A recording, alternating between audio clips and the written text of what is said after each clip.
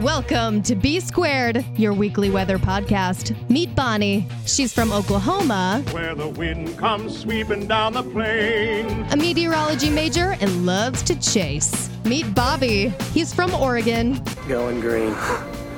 Greenwich. Saddle up. You got it, boss. Oregon AMS vice president and a former TV weather producer. It's B Squared. Let's talk weather. Welcome into B Squared, your weekly weather podcast. I am Bobby in Oregon. And I'm Bonnie in Oklahoma. Bonnie, first of all, I hope you had a chance to enjoy your Memorial Day trip. I know you were out on the lake with some friends. How did everything go? It went really good. I'm sunburnt, obviously, because I can't go anywhere without getting sunburnt. But it was actually kind of a cooler Memorial Day weekend than normal. We did get in the lake anyways, but it was cold. But we were like, we drove all this way, not going to not get in the lake. And we went to Grand Lake. If anyone knows where that is in Oklahoma, it's in like the far northeastern corner, like past Tulsa. It's the rich lake in Oklahoma. It's where the big lake houses are. A lot of people have yachts on that lake and stuff. So that doesn't really matter because we don't have a yacht. But we still had a good time in the lake house that was rented. So good. That was fun. I'm glad you went, and the pictures you sent looked amazing. I was extremely jealous. Out here in the Northwest, it was a very warm Memorial Day, especially Sunday into Monday. Temperatures were topping the upper 80s to lower 90s, which is unseasonably warm, but we will get into that here in a little bit. Before we jump forward and talk about what's currently happening, we do need to look back at May 31st, not only because it is the birth of my new niece, so congratulations to my sister and brother-in-law on the birth of my niece, Oakley Harbor, but Aww. Bonnie, May 31st is synonymous with storm chasing and Oklahoma tornadoes because that is the El Reno tornado that so much has been made about, but it's really been the last real big tornado that had so much scrutiny, so much intensity, and for all intents and purposes, it was a record setter. Yes, it was. And you're right. It's a huge point of debate and arguments among meteorologists and non-meteorologists because, you know, it's the same thing we always go back to, that the fact that it didn't really hit any significant structure is what gave it the lower rating. And some people think, but the wind speeds were there. And so, you know, it's that same old thing. And, you know, we were just talking about before, one of your favorite memes ever with the cat and the girl screaming, you know, that's, you know, we can thank May 31st for that. Right. And so if you've not seen the meme, it's on our Twitter page at Weather Podcast. You just have to scroll through all of the stuff that we tweet, which I recommend doing anyways. Right. It's we tweet good stuff. Yeah, the two ladies yelling says El Reno was an EF5, and the cat responds it was an EF4. So in theory, yes. EF2. Was it an EF2? Mm-hmm. I thought it was a 4. Mm-mm. Oh, man. See, yeah, I got a pretty significantly low rating because it didn't hit anything. Yeah. Now, see, I'm going to have to pull this back up. All right. Okay, well, according to Wikipedia, it says it was an EF3. Oh, maybe EF3. There you go. Split the difference. Yeah, but still. Still a lot lower than you would think. Yeah, and again, this thing not only was, you know, a widely chased tornado, is one of the most deadly tornadoes in terms of storm chaser deaths, including, Tim Samaras, Paul Samaras, Carl Young. If you guys watch the Discovery Channel series Storm Chasers, they were part of the team that was featured on it, along with, Reed Timmer and Sean Casey and the other people that were on that show. But those three were on this tornado. This was the same tornado that hit the Weather Channel and sent their SUV rolling across a field. Yes. I have heard Mike Bettis talk about that live. Yep. Yeah. He was in there, and man, it is a scary, scary, scary story. It's a very scary story. I remember watching that live that day happening, and, they were out on the plains. It was a big day. They were expecting multiple tornadoes, and, they're on the phone with him, and they're saying, oh, well, we're seeing this tornado. Here's where we are. and they had gone back to the studio, and you could kind of tell something had happened, but you weren't sure because they kept saying, okay, well, based on our GPS tracker, this is where our team is, and this is where the storm is, and we're trying to get a hold of Mike, and there's no answer. And, they're doing coverage and doing a great job. They're cutting back and forth with K4 in Oklahoma City, who I believe is one of their affiliates or was at the time. And all of a sudden, Mike comes on the phone. He's like, hey, we're okay. We were, literally the tornado picked us up and tossed us. And I'm like, and at that point I stopped. I was like, what did he just say? And he just kind of, briefly describes what's going on. But you could tell the people back in Atlanta were shaken because of, what the conversation they had with Mike before he came on air. Because they said, hey, we had tried to get a hold of you, and now we finally have, and here's what's happening. And, let's get to Mike, and Mike can describe better for what it was. The video that, you see that day from the camera that is in the Weather Channel video. So the camera gets tossed and ends up in a field, but it's still pointed in the direction of the vehicle it came out of. And you can see their SUV rolling multiple times. Oh, it is just some of the scariest video.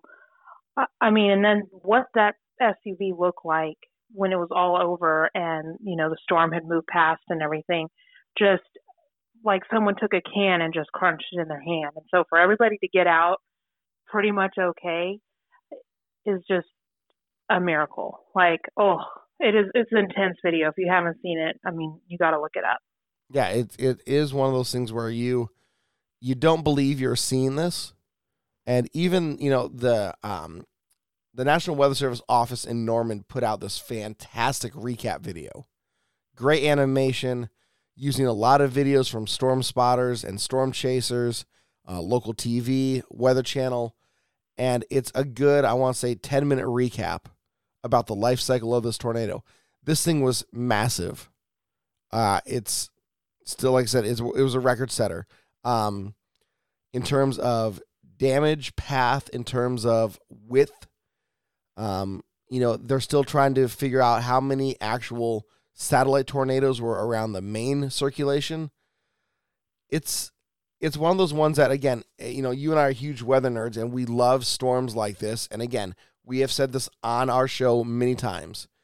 Give me an El Reno like this in the middle of an open field where it's churning up nothing but hay or grass or open farmland, and I'm extremely happy all day.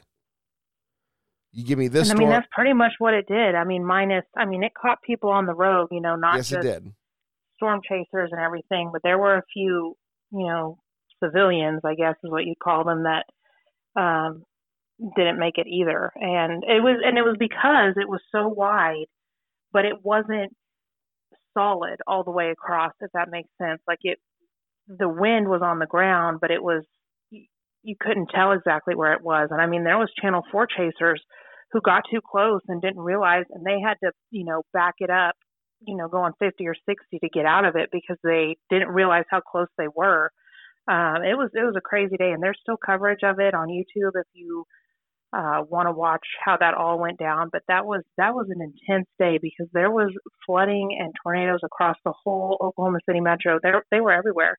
I was in South Oklahoma City that day at a friend's house, and it got hit by an EF1.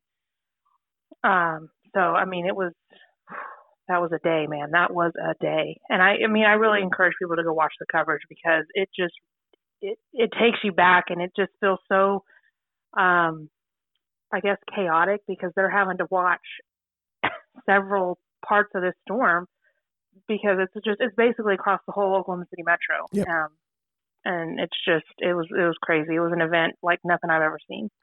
So we have talked about, the debate about how strong it was. So, go watch the video, go watch the coverage on YouTube. The Wikipedia page is which I'm reading off of. And again, I'm doing this with the caveat that these are, little excerpts pulled from official papers. So I'm just going to go off of that. But we talk about the intensity and really how strong it was.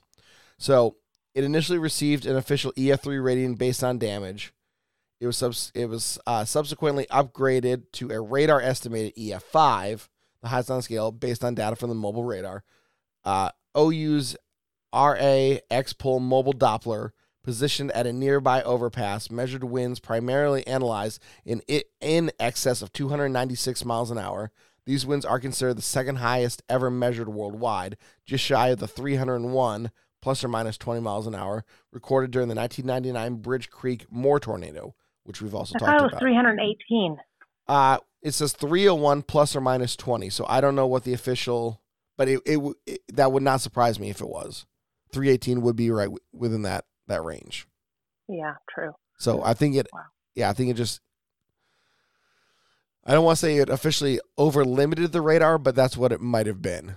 Like, it went above the range. So that's why they say the plus or minus, because they're not 100% sure. But because the radar couldn't physically measure it past correct. A certain number. Oh, okay, that makes sense. It said when they went back and looked at revised analysis, they found winds of 302 miles an hour, well above ground level, and greater than 291 miles an hour below 10 meters or 33 feet. So, again, when you measure wind speed at the airport, it's based on a 10-meter platform, so 30 feet up in the air, 33 feet in the air.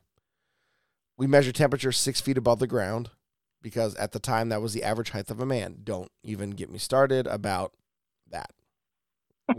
That's a different show for a different day. So it's saying the strongest winds, though, occurred in small subvortices or other tornadoes around the main tornado. The two most intense vortices occurred north and east of the intersection of 10th Street and Radio Road, about 3 miles southeast of El Reno. The main funnel is believed to have had radar estimated EF4 winds, with wind speeds around 185 miles an hour.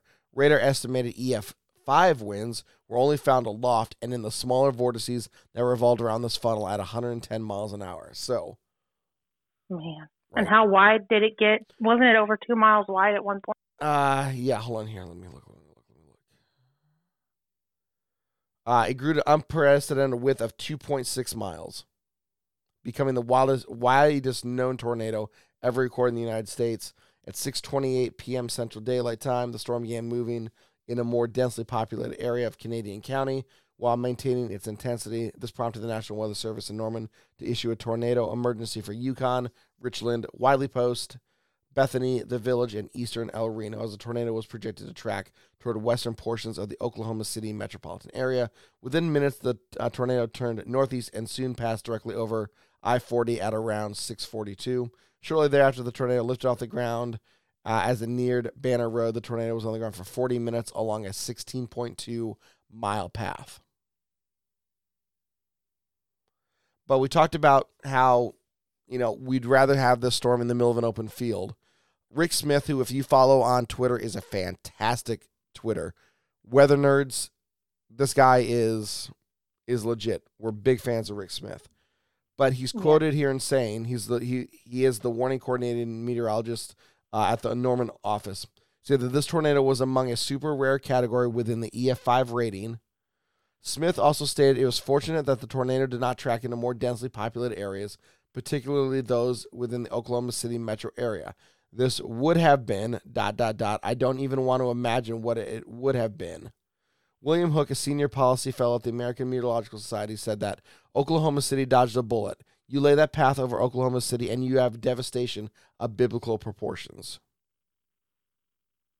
And it's true, because it really did pick up off the ground and lift right outside of where major population would start, because Yukon, as soon as you get into Yukon, it is very densely populated, especially from the west. I mean, it picked up just in time. And at the time, I was living in Yukon, but I wasn't there that day. Right. But my mom and my sister were, so that was a crazy day. And, for it to be almost 3 miles wide is wow, just bananas. That is crazy. And like I said, it wasn't solid, though, for 3 miles, like 3 miles across. You know what I mean? Right. So you couldn't see exactly how wide it was, and that's how people were getting caught in it. So right. It was rain-wrapped. It was extremely low to the ground. It was very wide. Again, you had multiple satellite tornadoes around the main center of circulation. Just one of those textbook studies that we're going to look back on for years and years and try to determine why, what, when, how, why did everything work? And why did it create this? You know, it's funny. We talked about the intensity.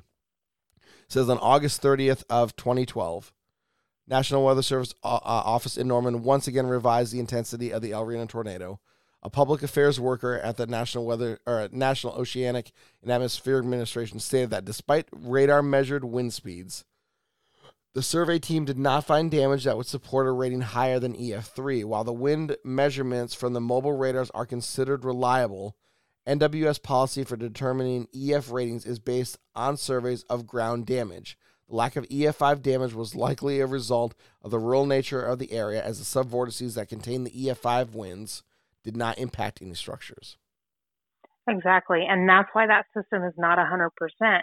But I mean, I get where you have to use something to measure it. You know what I mean? Like you have to have some sort of base thing, because this type of event is not going to be the norm. This is one of those weird anomalies. But, you know, like Rick Smith said, if it was over any sort of city, then it would have been, I mean, it probably would have been the first EF6, let's be real, because it really 100%. probably would have leveled everything it touched. So, like I said, that's where there's a little tiny flaw in the rating system, but you got to start somewhere with it. So, exactly.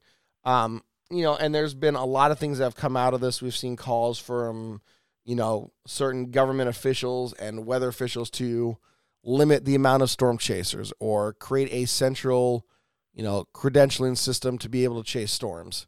It's ludicrous. It's never going to happen. And frankly, I think it's dumb. If you're going to go out and chase, you should know the risk. You should know the liabilities. You should know what you're doing. Yes, I get it. You're not going to be able to control everybody, but you know what? If you're out chasing storms, you know, and I please forgive me when I say this, there's probably something not right with us. I mean, it's true. I mean, it's an adrenaline thing. It's a, you know, and I don't go out very often. I know, you know, it kind of sounds like I do, but I very, very rarely go out for this reason though, because, you know, quote, chaser traffic is huge now. But I mean, I understand the thought of wanting to try to do something to limit the amount of people that are out, but there's no way to do that, because the only way to enforce that would then be to put police or something else out there, like pulling people over, checking for your storm chaser license or something. And that would just be more people on the road. So it's just, the logistics aren't there to enforce something like that. But that's where people need to, you know, if you're not doing it for research purposes or to forewarn people like the news people do and that kind of thing, then maybe pick and choose your days and not everybody go out for the safety of chasers and everybody else. You know what I mean? Right. 100%. So it's a judgment call on all of us. 100%. So that was, you know, gosh, 2012, right? Or 2013. 8 years 2013. ago. 8 years ago. It seems like yesterday. It really does. I cannot believe it's been 8 years. That's insane. It is insane. You know, and again, it's only a matter of time before we have another storm of this caliber hit somewhere across the country. And, you know, this is why we stress on the show, you need to be prepared. You need to have a plan in place to know what happens in the event you are in a weather emergency. Because it will save your life. It will save 100%. Your life. And that event was even more of a big deal because of what had happened, you know, 2 weeks prior on May 20th. So that whole year was, I mean, there was multiple events besides just those two, but those two in the same year, 2 weeks apart, just wow. And like you said, it's a matter of time before it happens again. I mean, you know, 99 happened and then 2013 happened. So, I mean, it's insane. It's absolutely insane. It's interesting. You continue to read through this, and they're talking about how the storm formed and how everything happened. And again, if you base on the video that you watch and everything that you see, you don't necessarily see the actual, like, cone of the tornado. You do it at the very first part. But this article says that a large tornadic wall cloud formed and touched down. And Bonnie, that makes a lot of sense. Wall clouds don't touch down. Right. But because this thing was so big, it appeared like it was. And when yeah, go ahead.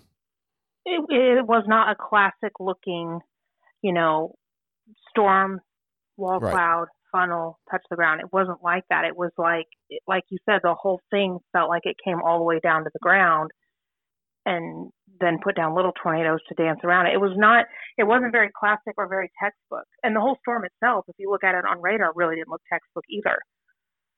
It was weird. 100%. We talked about a bunch of the satellite tornadoes. There was a strong anticyclonic multiple vortex satellite tornado. So not only did we have the main tornado and we had small little satellite tornadoes, we had a bigger satellite tornado that had its own multiple vortex as well. The dynamics in that storm that day are just, I don't know, I can't wrap my head around it. For all of that to be happening all at the same time, just wow. Right. It says such companion tornadoes tend to be observed and especially with especially large and intense tornadoes. Although this was the first documented multiple vortex anticyclonic tornado of this kind. So you had storms that were spinning one way and you had tornadoes spinning another. All rotating around a central area of rotation. Which imagine how that has to happen to have things all spinning around the same way, but then also not the same way, all at the same time. Like, if that didn't blow your mind, I don't know what else will blow your mind. The amount of wind moving in this, or air moving within this system, is truly mind-boggling to me. Like you just said, you have a main area of rotation. You have your mesocyclone, right? You have several satellite tornadoes around that mesocyclone. And those are often, like we've said, stronger and maybe more intense than the main rotation. And then you have stronger tornadoes that are satellite tornadoes that are now spinning up and having their own little multiple vortice tornadoes revolving around that. I don't know where to start. And as a forecaster, how do you determine what's going to happen with that? I mean, that's like toilets on the equator, like spinning opposite directions at the same time or something. It's that kind of like, how, you know what I mean? Mm-hmm. Like, how do we explain that? And so, I mean, I wish I was smart enough to even fully comprehend it. You know what I mean? But I don't know. In a way, I'm kind of glad El Reno happened because it's so crazy and it's so, needle in a haystack type of event. This type of thing is not going to happen all the time. But the fact that it can, and now that we have physical proof that it has, and now it can be researched and, what ingredients lined up perfectly, what was happening to the west of El Reno that made that tiny little cell go from 0 to 60 in 10 seconds is how it feels. Because it started out really small. They were watching it, but it was then like poof on the ground. Right. So just to put a bow on looking back at El Reno, we know it's going to be widely studied. We know it's already been widely studied, but the raw data is still there. And, I know students at OU and other universities are digging through this, trying to find out what were the reasons why this storm formed. And Bonnie, we might not ever know the reason why. And honestly, I think I'm okay with that. I mean, I wish I could say the same. I'm definitely somebody who needs to know why. Sure. And in every situation ever. But sometimes I have to learn to let it go, and just accept it. And again, I'm the same way. I want to know. I ask a million questions. That's part of the reason why I love science in general, is I'm going to ask a lot of questions. And, just because you say that something happened for this reason, I'm going to be like, okay, but I'm going to be the natural born skeptic that I am. And I'm going to keep asking questions. Because that's a good way to be. It is. And again, this is not me trying to be, somebody that's not believing what you're saying or any of that. This is me just trying to figure out, okay, why? And that's it. That's strictly it. So you have a tornado that is on the ground, 2.3 miles wide, damage path, almost 40 miles long. It's intense. And it's going to happen again. Well, and I think the fascinating thing is, why did something so not textbook produce something so crazy? You know what I mean? Right. And that is something I bet we'll never really truly fully understand. I mean, especially if no more events really happen like this, except for once every, 20, 30, however many years, without it happening frequently enough, it'll just take a very long time to figure out what makes it happen. Right. Going back and looking at the radar loop, and again, I just have it based on what I'm seeing here on Wikipedia. And again, you can always go back and you can always do the Monday morning armchair quarterback thing. Well, oh my gosh, well, clearly we see this rotation and this here. Okay. In real time, you're never going to see that. Right. You're not going to be able to see until you have the ability to go back and look at the loop from the satellite and the radar, post-event. But there's some very interesting things on here. I mean, it looks like there's a huge center of circulation that's not even associated with the actual cloud. It looks like it's obviously, we know that the storm is going to form on the north side. The rotation's there. You're going to get the hook that's going to come down on the southwest side as it moves in general to the northeast. By the way, we didn't even talk about the movement of the storm. 99% of tornadoes move from the southwest to the northeast. That's just the general direction. We know that if, especially an intense storm, can peel off of a line. We saw this in Texas earlier this year, and the storm can move due east. El Reno did a very giant U-shape where it started moving east, then it went to the southeast, and then it was moving to the east, then to the northeast. You could not outrun the storm, and the storm chasers have talked about it, the people that were on the ground that day. And at 2.3 miles wide, that's a large area. That's 10,000 plus feet of being within or near or under the mesocyclone that is rotating on the ground with multiple tornadoes associated with it. Exactly. And that's why even experienced chasers got caught, because it was, like we've said a million times, it was not normal. It was not standard. It didn't fully behave how you would expect a tornado or a tornadic supercell to behave, and it caught people. And I mean, it's understandable, but I mean, that's why, if you're not super experienced, you don't always need to be out there doing it. Not that Tim Samaras wasn't, because obviously he is, but that just goes to show that even someone who's been doing it forever can get caught, then so can someone who's never done it or only done it a few times. Right. And again, you can blame the type of vehicle they were in. You can say they died because they were in a Chevy Cobalt versus Mike Bettis living because he was in a Chevy Yukon or a Suburban. And obviously that doesn't have much to do with anything. Yes, the protection factor is a little bit different. I think the Suburban or Yukon's a little bit beefier than a small Chevy Cobalt, which is just your basic run-the-mill four-door sedan versus an SUV. But experienced chasers died that day because they were in the right place at the wrong time. Exactly. And because that storm moved so weird and wobbled so weirdly and didn't really move in a mostly straight line like they do most of the time, give or take. This, like you said, was a weird U. And out there in far western, Canadian County, which is where El Reno and Yukon and stuff is, there's a lot of dirt roads, a lot of country roads, a lot of roads that just stop and end at certain places, some that don't go all the way through like you think they do. And so that's another problem. And so especially if you don't live out there or chase out there frequently, you could get stuck that way. And so that's always something to consider. And that's why I always say I don't chase by myself, and that's why I don't really chase at all, because all I have is myself.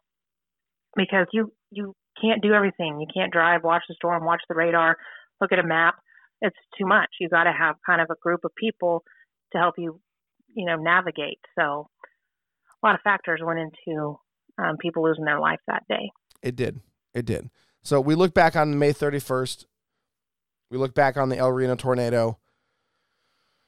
8 years ago. Like we said, it seems like yesterday. But Bonnie, let's jump now forward to the present. And welcome to the 2021 Atlantic hurricane season, kicking off officially yesterday. Woo, and nothing's happened. We've had one named storm, but that's it. Yep. We had Anna. She came and went. We let her go. That's the only bad joke I'm going to make about that name. So you're welcome. Anna came and went. Didn't really do much. Affected portions of Bermuda a little bit, and then got swept up and out to sea. Nothing is forecasted to occur in the next 48 hours in the Atlantic. However, the Pacific, who have been off and running for a hot minute, we're already looking at Tropical Storm Blanca, and she is forecasted to move off to the west and eventually dissipate over the next few days. I love the name Blanca. That's great. I love that. It is. It is a fantastic name. I'm a big fan of that. So that's all that's happening for tropics.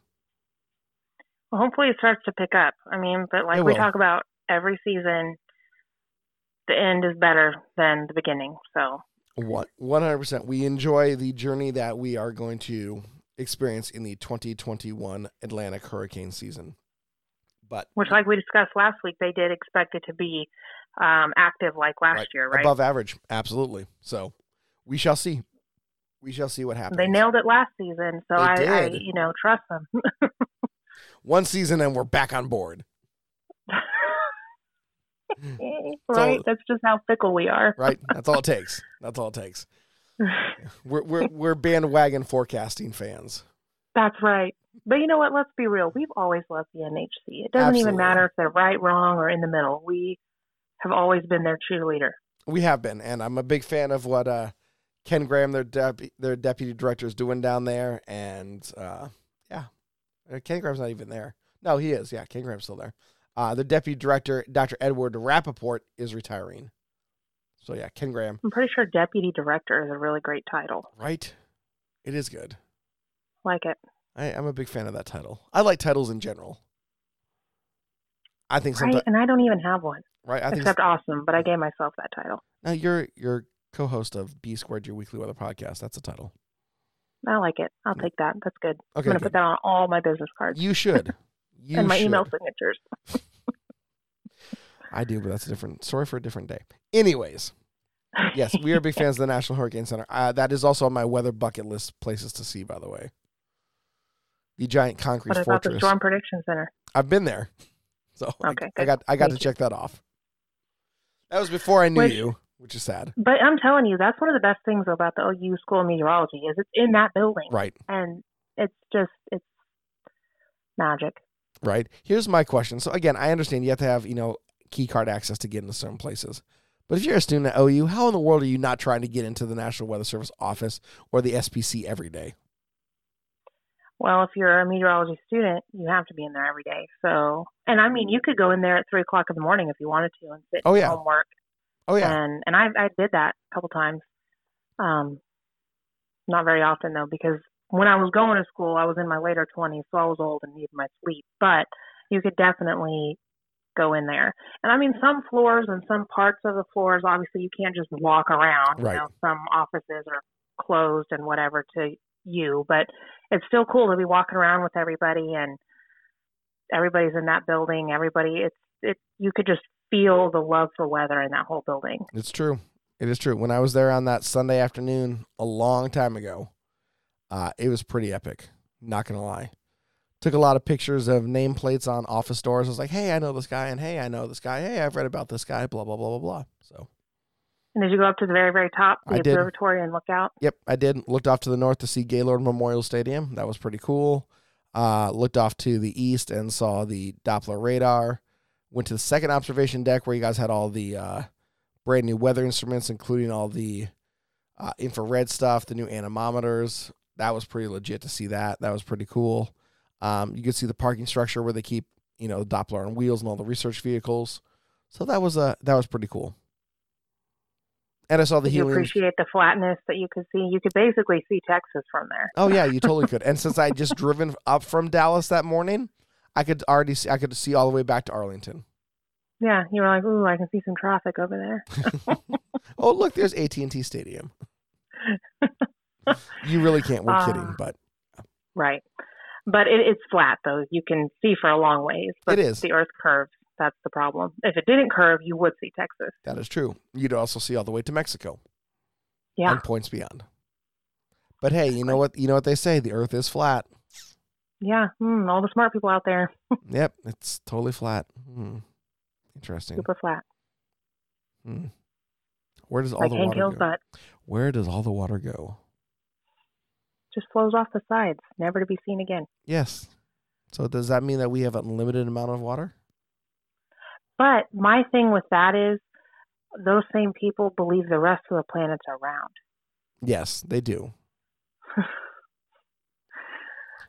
Sometimes I just can't with people. Oh, it's we could go on and on, but suffice it to say, dumb people like that I have very low tolerance for, but they're also amusing at the same time. That is true. Cheap entertainment, sometimes often the best. Right. So we digress. Speaking of the Storm Prediction Center, we are still under thunderstorm season, and Bonnie, Texas again has continued to get under your skin as they continue to get all of the good severe weather. Yeah, I'm really trying to not pout and be salty and stuff, but I really am. And, last week's storms were actually really good. That was a pretty legit squall line that moved interestingly because it basically just came straight south. And I'll tell you, the days leading up to that, Tuesday, Wednesday, Thursday, disgusting, humid, hot, nasty. I mean, it was gross. And then Friday, it was cold. So, I mean, that's why that squall line popped up like that. It was such a strong cold front coming into some nasty air. But the main thing that happened around us was flooding. And I'll tell you, I didn't even hear a lot of thunder. And, that is really starting to bug me. Yeah, I know it is. Because I know how much you enjoy that. Some thunder.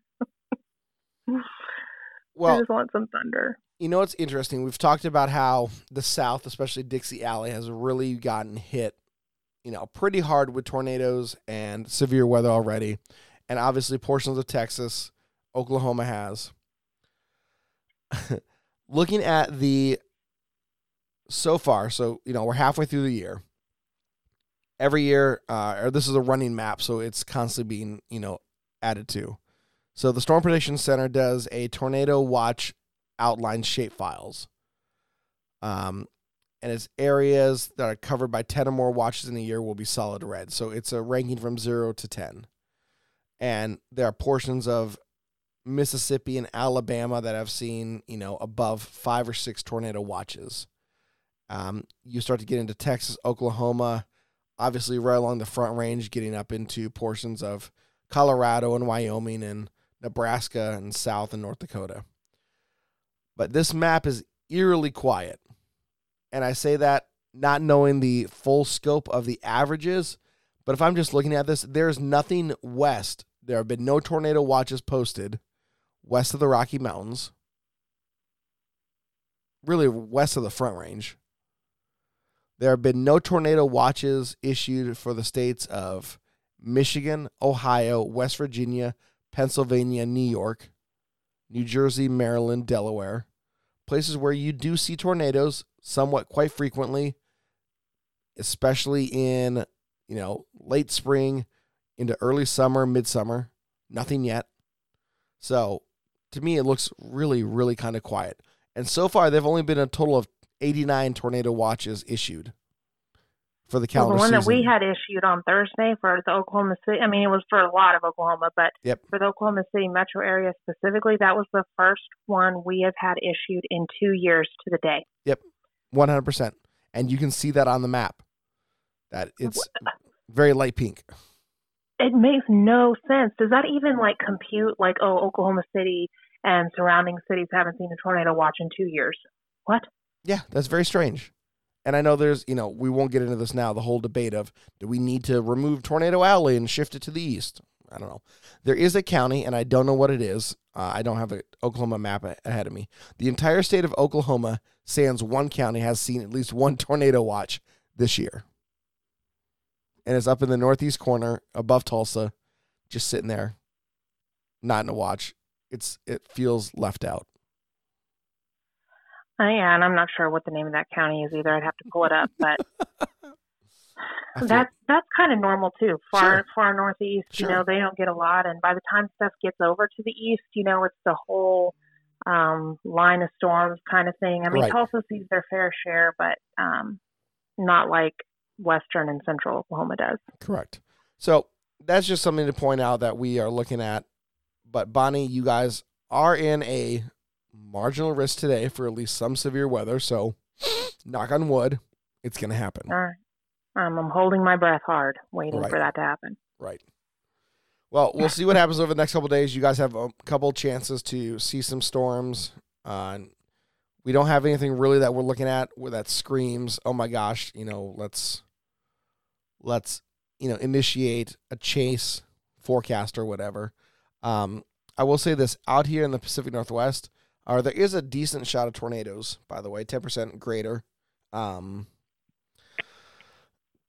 Probability EF2 to EF5 on the East Coast tomorrow. So portions of Virginia, Northern Virginia, West Virginia, Pennsylvania, New Jersey, and New York are under this. And if you go back and look at the categorical, they're in a slight risk. So there's a chance that the East Coast could see a tornado tomorrow. So maybe they will issue a tornado watch, and the East Coast can get in on the action. But central parts of the U.S. looks like it's going to calm down. Everything kind of shifts either through Texas and then up to the East Coast. There is a marginal risk for portions of eastern Oregon. Tomorrow's Thursday, which means I'm off of work. I could technically go chasing tomorrow. But it's my last weekend at the bar, so I'm probably not going to. Just do it. Do it. I can't.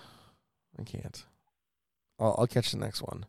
But day 3, as we look into portions of Thursday and Friday, that marginal area shifts up to the north. Most of the state of Montana is under a marginal risk for severe weather. Most of it looks like it's going to be hail, but we'll see. So, and then days 4 through 8, predictability too low. So we'll see. But yeah, let's get some big storms back in the plains because I want some more David Payne TV coverage. Seriously, I need that. I need some tropical weather going on. I need some action. I need some spice in my life. Yes, you do. The sunburn was not enough. No, but oh man, so bad. Lots of aloe. All right, what do you guys have coming up forecast-wise in Oklahoma City? Not a whole lot, like you said. A little bit of chances, some storms, some rain throughout the week. Nothing really promising. We are going to start warming back up, though, into the upper 70s, low 80s. So that'll be nice, kind of feel more summery around here. Hopefully a lot of humidity doesn't come with that, though. Knock on wood. Well, out here in the Pacific Northwest, we actually cranked up the heat yesterday. We had set a record high, and I want to say it was I'll have to pull it up now because I didn't look at it earlier, but that's me. I don't care. There it is, public information statement. Boom. All right. Oh, that's not good. Yeah. So the running joke around here is that our Doppler radar is garbage, and I say that lovingly. But our Doppler radar is going to be out of service June 3rd through the 10th for a major upgrade. Oh, boy. Perfect. Yeah. Just in time for some possible storms. That's what you need. 100%. So we have the National Weather Service curse, part 1, which is our radar is going to be down when we need it most. 2, when they issue a winter storm warning, it doesn't happen. And the third weird meteorological outlier is Mark Nelson, the chief meteorologist at our Fox affiliate in town. Whenever he is off or goes on vacation, something happens. That's funny. Yes, it is quite hilarious. So, all right, here's the record thing that I was looking for. So, high temperatures were set yesterday at several locations. A record high temperature of 95 was set at Portland, breaks the old record of 94 from 1970. So, that was pretty awesome. Temperature of 95 in Hillsboro also sets the record, breaks the record of 94 set in 1970. Apparently, it was really hot, and everybody hit 94 in 1970. But 97 in Salem yesterday. The National Weather Service Portland office did not issue a heat advisory. And it was very interesting for the reasoning why. And they basically said because it's going to cool off quickly enough at night, we're not going to need it. I mean, that kind of makes sense. Like, does. why issue an advisory for like 2 hours or whatever? It does. And again, if it was a prolonged stretch of temperatures of multiple days above 95, I'm sure they would. And again, there's nothing worse, and you can attest to this, especially living in Oklahoma City. There's nothing worse than having a high of 95, dropping down to a low of 75, and there's nothing but misery in the air. Yeah. Yeah. You have nothing to clean out the air or do anything, and yeah, you're just... It's miserable. Nothing. You have to have air conditioning. You just have to. Yeah. And I mean, that was one good thing about the heavy rain from last Thursday was it really did like clean out all that humidity, refresh the air. And like I said, it was actually cold the next morning when I got up to let the dog out. I was like, well, this is actually kind of nice because it, like I said, it was gross the day before. So gotta love it. Right. Gotta love humidity. Anyway, so we're looking at sunny skies again today. We're going to get up to the lower 90s. Temperature drops off almost 10 degrees tomorrow. We stay actually really decent through the first part of the weekend. Temperatures will go from 92 to 80 by the time we get to Friday. And then we'll get a chance of showers, rain coming back on Sunday. And then it looks like we stay in that pattern for a while, almost pretty much all week now. So we will see what happens for the next 7 days. But nice the next 4 days, back into the rain pattern. And we're already starting to get hints of warming back up as we get toward the middle of June, which would be pretty great. Because in the Pacific Northwest, it goes really nice for a week, rains for a week, really nice, and then July 5th, we're into summer. We don't see rain again until September. Wow.